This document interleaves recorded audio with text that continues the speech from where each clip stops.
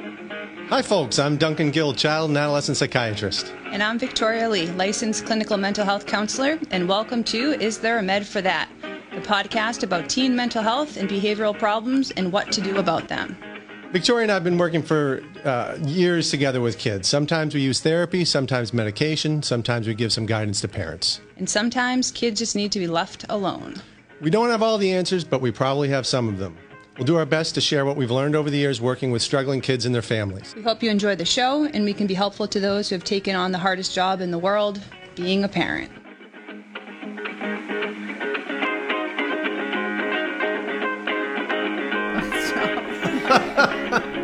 We're good now? Hi, Victoria. How's it going today? Hello, Duncan. It's going really good. I'm happy you're back from vacation. I'm happy to be back. Did you have a good vacation? I actually did have a good vacation. I went to Maine and did some swimming and walking and game playing. And yeah, it's quite nice. 10 days. Family vacation? It was a family vacation. I have to say, actually, I'm somebody who misses work, though. Yeah. I have to create my own structure. And if I don't, I get a little... Weird. I was going to use the word weird, but yes, I get a little weird. Yeah. So I always like coming back. Cool. We like having you back. Do you, a little bit off subject, but you've talked a little bit to me about implementing WED in your own home and in a couple of scenarios, I guess, when you talked about the dishes. Will you tell that story? Which story? About the dishes. Remember? You got sick of all the dishes. Do you remember that? I don't remember that. Oh, it was a good one. Maybe next episode we can talk about it. You're going to have to refresh my memory. Yeah, because you implemented WED briefly. I don't know if you guys still practice at home holistically, but you talked about using it in different points with your kids to help work through conflict. That's true. Without seeking control. And dishes always seem to be an issue at home. Yeah, and you stopped doing them. Did I just stop doing it? Yeah. You don't remember that? No, I'm getting old. You're going to have to ask Marlene. Okay. Because it was really good. I thought it was a great example of feeling anxious about trying a WED approach and working through it. And it actually worked. And out. it worked. Yeah, because they didn't like all the dirty dishes and they realized they came You sure that was me? Maybe not anymore. Is there a med for that? Some cognitive booster. Yeah. There probably is. Oh my goodness. All right. Well, today we're going to talk about adversarial dynamic and Let's avoiding do it. So holistic education, we break it down to 3 things we try to aim for as parents and 3 things we're trying to avoid. And we can, over the episodes, we'll get to all of them and have gotten to some already. But one of the things we're really trying to avoid as parents or leaders of any group is adversarial dynamic. So what the heck is adversarial dynamic? Essentially, because adversarial, I think, means warlike. Is that the... Adversary, yeah, your opponent. Yeah. That makes sense. And so you versus me, combative. We want to avoid that dynamic at all cost with our family. Because a big part of healthy groups, which a family is just a small group, is cooperation. And humans, I think, especially in our culture, struggle a little bit with that right now. Everything's so you versus me. And sometimes I think that can be very helpful and useful. But I think for it to be useful, you almost have to do it in a cooperative spirit. Joe would often talk about MMA and fighting, but how it's cooperative. You have an agreement, we're going to fight. Follow the rules. Yeah. And so avoiding adversarial dynamic, it's so important as parents because if we don't, we're sending the message that we're not on the same team. And it sounds really easy, at least for me, right? Like I feel like that sounds really reasonable and easy until you're actually in the thick of it. That's true. And when you're in civil war. That's a good way to put it. Civil war. That's what we're trying to avoid. And adversarial dynamic is a good thing to avoid all the time if you can. I was thinking, boy, we should do a whole episode on talking on the phone with difficult people at companies or different companies. Yeah, exactly, or looking for missing mail and that kind of thing. But with kids it's particularly important because we talk about separation individuation where kids are growing up and it's our job to become obsolete. It's their job to not need you anymore and to be self-sufficient. So there's often this push for kids to assert their individuality. So they're already in a place where they want to separate themselves from you, push you away, and contradict you. And that is a natural, normal, Healthy developmental thing. But they're much more prone to run with adversarial dynamic, civil war, that kind of thing. It's really important, I think, to highlight that when working with adolescents or if your kiddo's in a teenager, because you're right, it's a healthy stage they're going through. It's part of healthy development is to individuate. And if we turn that into adversarial dynamic, then we can no longer be supportive in their process as they're developing.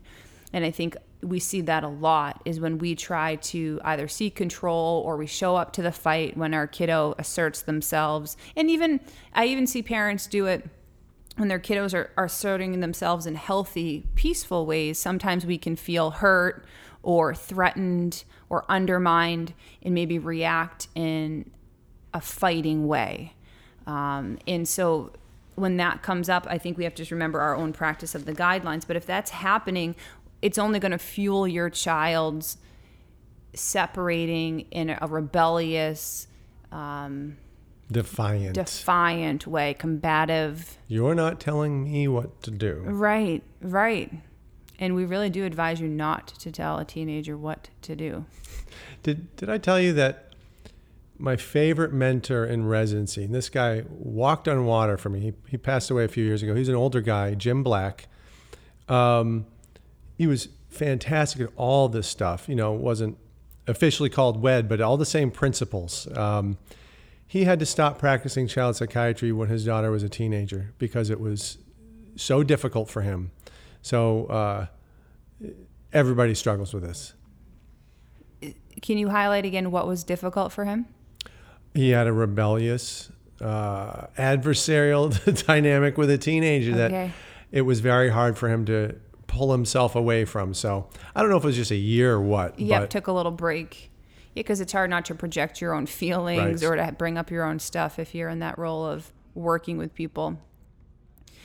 Yeah, adversarial dynamic. Even in partnerships, romantic relationships, really important too. And so if you have a family and you're still with the father or mother of your children, you can really role model having healthy cooperative relationships. And to be really clear, we're not talking about not having conflict. I think sometimes when we discuss avoiding adversarial dynamic, often the pendulum will swing where people are avoiding conflict in general. And we're not talking about that. We're talking about not showing up to the fight, not fighting. And conflict does not have to be fighting. In fact, healthy conflict isn't fighting. And so conflict is when you and I have different opinions or thoughts or feelings about something. And it's really important that we don't ignore or don't show up for the conflict. Because for example, if our teenager wants to go out Friday night and be out until 1, but we felt that 10 o'clock was a healthier curfew. And if I show up to the fight with that, then that's usually we'll just escalate. The fight escalates and it's you versus me. We're not saying just give in and say whatever the kid wants either. But if we really have genuine different feelings and opinions about what time is good, sit down, hash it out in a healthy, loving, cooperative way, and come to some good negotiation on it. So don't avoid conflict. No. Don't confuse that. No, and that's easy to do that's my temperament more. I think some people are more predisposed to go after it, and some are more inclined to be agreeable. Yep. So, conflict. And it doesn't mean, a negotiation doesn't necessarily mean that you're going to change your mind at all as a parent. But the process is much more important than the actual outcome. Yep. Would you agree with that? I agree. Yep. Ideally, you come to some compromise. Yeah. But in some situations, there are certain things you really just can't, right? If it's a safety issue or something you just really can't get behind. morally or ethically get behind. Absolutely. And hopefully, as a parent, we can limit that to really only the areas that's really essential in, which can be challenging because we can feel very strongly about a lot of different things. I've been talking with some other parents lately about this idea, and I don't know if this is true, but Joe had referenced, I don't know if it was an article or a research paper he had looked at, but it said a lot of the jobs our children will have, so like if your kids are, mid-teenagers or younger, a lot of the jobs they'll have as adults have not even been invented yet. And so what that has really got me thinking about lately is sometimes I have very strong opinions about things and what direction. No kidding. I know, right? Surprise. Shocking, I should say. But with our kids, sometimes maybe they're the next generation. And so maybe they don't know in an intellectual way something, but maybe they're drawn to something for reasons that we don't even know yet. Yes. And I've been really trying to think of the spirit of that lately and helping that contribute to a more open mind, a more open heart, and that curiosity in the process that I think is really important, that when we're having these negotiating sessions, our sit-down discussions with our loved ones, that I really bring with my kids and help them, unfold in a way that isn't just directed by me. Another caveat there too is I've been thinking a lot about self-socialization. Frans de Waal is a Dutch-American primatologist who just came out with a cool book called Different. And it's about gender through the lens of a primatologist. And he has written a handful of other books, one called Good Nature, which is actually one of a very inspiring book for Joe in helping understand WED and the role of cooperation and the importance of a healthy group structure. And so in this book, he talks a lot about self-socialization and how often we as parents focus on socialization as our duty to socialize our children. And that's a part of it. But so much of the literature leaves out self-socialization, where kids choose what they're going to get socialized to. And there's some biological basis to why they choose what they're going to focus on to socialize. But there's also other factors at play that we probably can't even identify yet, why a certain child's drawn to superheroes versus firemen. When you say socialize, do you mean with other kids they socialize with? Just socialized into our who they're going to become. Right. So socialized, I think we often think of practicing holistic education, the guidelines, as a way to socialize your children, help them get along with peers, help them learn who are they going to be in our society, in the world. How do you get along with society? Socialized into the world. But kids, that's very self-directed. And I think it's a really important lens to have, because when we see ourselves as an almighty parent who needs to socialize our children, I think that's actually very control. It can inspire a lot of control orientation in us. Like, I just have to be a good enough parent. If I do everything just right, they're going to be a certain way. And I think the research is really showing that socialization is actually much more a cooperative adventure than it is the parent's duty. I don't want to say duty. The parent's role is that I'm going to socialize my child and bring them up to be this certain individual. And when you say, when you say socialize, you mean how they incorporate themselves into society, who they become? Who they become. Yeah. And so there's a lot of pieces to socializing self, like you said, getting along with your peers, getting along with others, what you do, society, socializing yourself into society. Gotcha. And where you choose to be. It's a big, discussion. It was in the Different book, because there's the nature versus nurture debate right now around transgendered dialogue. And I shouldn't even say nature versus nurture, because I think hopefully most people understand that isn't a versus, that is nature and nurture at play. I'm going to reference a book myself here, Huckleberry Finn. I love it. I believe they talk about, instead of socialize, they talk about civilize. So parents would civilize their kids. Yeah. Yep. Get them to be able to function in society. Yeah. And use more harsh methods. Yeah. I want to study that more to see too what is the connection between the two. My gut says that civilized comes from a more Victorian era sort of mentality, right? Which is, I think, more and more research is demonstrating how out of touch with reality that perspective really is.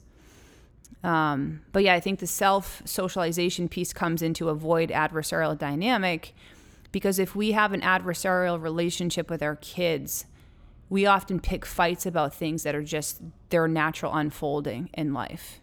You see that a lot in teenage years, because like you highlighted, it's kids are becoming more their individual self. They're blossoming into that person that they're going to be as your adult child. They're no longer necessarily your child. They're an adult, almost. So if your kid comes at you spoiling for a fight, it becomes very provocative. It could be over, what could it be over? Phone issues, or doing homework, or dating someone. Dating somebody, and you try to have a respectful conversation, and they turn it into a, well, you're such a jerk, blah. You know what I'm saying. If a kid starts to pick a fight with you, how do you respond to that? Well, there's many different ways to respond. We recommend teaming up. So it can be hard, because often when someone's coming at you wanting to fight, you have to get in touch with your reaction to that. You don't want to just react. Some people have good reactions and they're more cooperative by nature. Like my husband, he's very cooperative by nature. Myself, not so much. In relationship, I should say. So you have to decide, how am I going to respond? And that's going to be different than just how you're going to react. So number one, as a parent, you got to be mindful. You got to decide to live deliberately. And WED can be good for that, because it brings by studying or listening to our podcast or looking at the guidelines, you're starting to think more mindfully about, how do I take care of my relationships? What are my habits in my relationships? Because often that stuff is all on autopilot. And so if maybe your autopilot is to get defensive if a kid comes at you, like, I can't believe you won't let me use my phone. Maybe you get defensive. So you immediately try to defend yourself and say, I'm your mother and I love you. How dare you question what I say? We recommend, instead of showing up to the fight and responding either with criticism, defense, or even just a sort of you versus me, you take a loving leadership role, and I would say something like, hey, it sounds like this is really important to you. Can we find a way to just talk about it? I'd love to figure out how we can come to some agreement. And sometimes that may work. It can surprise you. Yeah. Particularly if a child is expecting you to fight back. We see that a lot here, right? We have kids who are used to fighting and being argumentative. And I forget the quote, it's very hard to fight when there's only one participant. And sometimes... it's more a tantrum than a fight at that point. It's more a tantrum. That's exactly right. But sometimes they may not be cooperative on the first go. Yep. At which point you should start fighting with them. No, I'm only kidding. Which you might get frustrated, right? And want to end up going back to the fight. But just stick with it. Give it time. Habits take a little bit to change. And have faith in your kids that they are, I would say, a little bit more cooperative than they are competitive. Because most people are. It might not be their reaction, and that's another Franz de Waal. That's when I was talking about good-natured. His thesis in that book, I believe, at least what Joe got from that book, the founder of WED, humans and primates are 50 plus some percent, it could be 50.0001% cooperative versus competitive. And so we believe we want to live, or we want to, speak to that part of your child and have faith that part is there. And believe in yourself, believe in your child, believe in yourself. It's part of the positive culture that we create with WED. It's also, we've talked about role modeling before. It's great to role model for kids not being drawn into a fight and being able to remain cool and reasonable. Yep.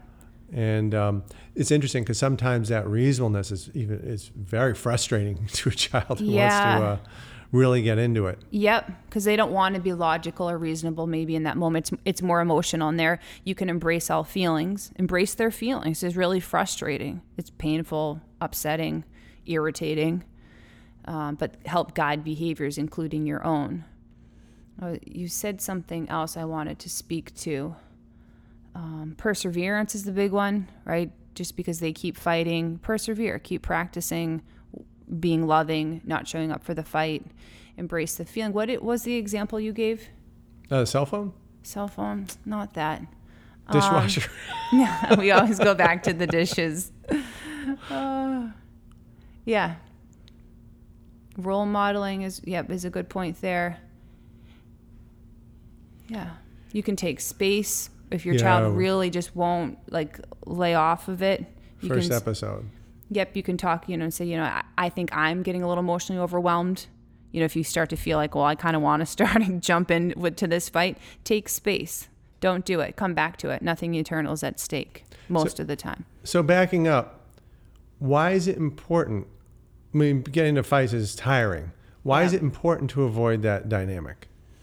Because if you're not a team, right? If you're fighting, I always like to use the basketball analogy. If you're on a team, say you and I are on a basketball team, we go down the court and we start fighting, we're not going to score a basket. So it's helping us redefine winning. So as a team, we believe if we fight, we're not going to reach our goals in life, probably. We're not going to be a very successful, healthy family. And fighting gets in the way of us living our optimal lives. And fighting, too, is very costly for individuals because what you're doing is you're putting yourself in harm's way. And it might not feel that way in the moment because you might trust your child or your parent underneath the fighting. But still, it's harmful, I believe, to engage in fights with people. In a physical way, it really is in nature. A lot of Joe would often point out that animals in nature usually avoid fights. That's your last go-to. Because to get into a fight, there's potential for injury. And in nature, if you get injured, there goes your chance at survival oftentimes. And I think even emotionally, fighting has a heavy cost. That I just recommend don't fight, right? Put your energy, you said it's costly energy-wise, put your energy into teaming up and building. Fighting's destructive. If it's you versus me, even if we come to a conclusion, that conclusion is really only conflict delayed. We didn't really get to an agreement or a mutual understanding. It's destructive. It's distracting too. Mm-hmm. And if you have a child or an adult who has issues that they really need to confront about themselves, they can displace all that stuff on somebody else and concentrate on the battle rather than the issue at hand. One of the frustrating things about being with somebody who will not fight with you is you're forced to confront the fact that you may sound like a complete jerk, that you're being unreasonable, that you're being immature. Whereas if somebody joins you there, it's easier to live in that space and not feel unhappy about your own behavior. Right, because you feel justified, righteous anger. Self-defense. Yep. I was wondering if you wanted to avoid adversarial dynamic is part of a package of 3 in holistic education. Could you just go, put it in context? Yeah, so we want to avoid adversarial dynamic. Well, first, I think that let's go over the 3 that we want to do first. Okay. Right. The first 3, role model healthy relationship, or model healthy relationship is how Joe wrote it. This we've gone over. Yep. Role model healthy relationship, provide clear reflection. We'll go over that. Yep. And encourage true focus.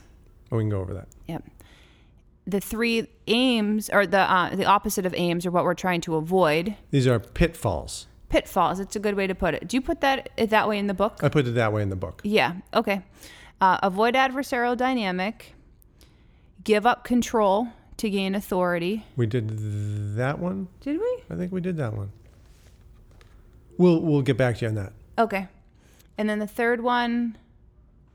Neither enable nor punish imbalanced behavior. That one we have to do. Yeah. And you know what? I think I often almost put that in a separate category because it is a little bit harder for people to understand at first. If you don't have the language of psychology, I think sometimes the enabling piece can be hard for people to understand a little bit more, but we could spend a really good episode talking about even just enabling and punishing and then applying it. WED's fun because there is a big philosophy piece behind it and then an application piece. And that you don't have to know the philosophy to successfully do the application. But for some nerds like myself, I really like the philosophy. Val, who's one of our staff at Direction, she's an OT, and she was saying it's one of the big parts of holistic education that really pulled her in was the philosophy piece of it, because it's really grounded in theory that applies to human behavior. Evolutionary psychology. Yeah.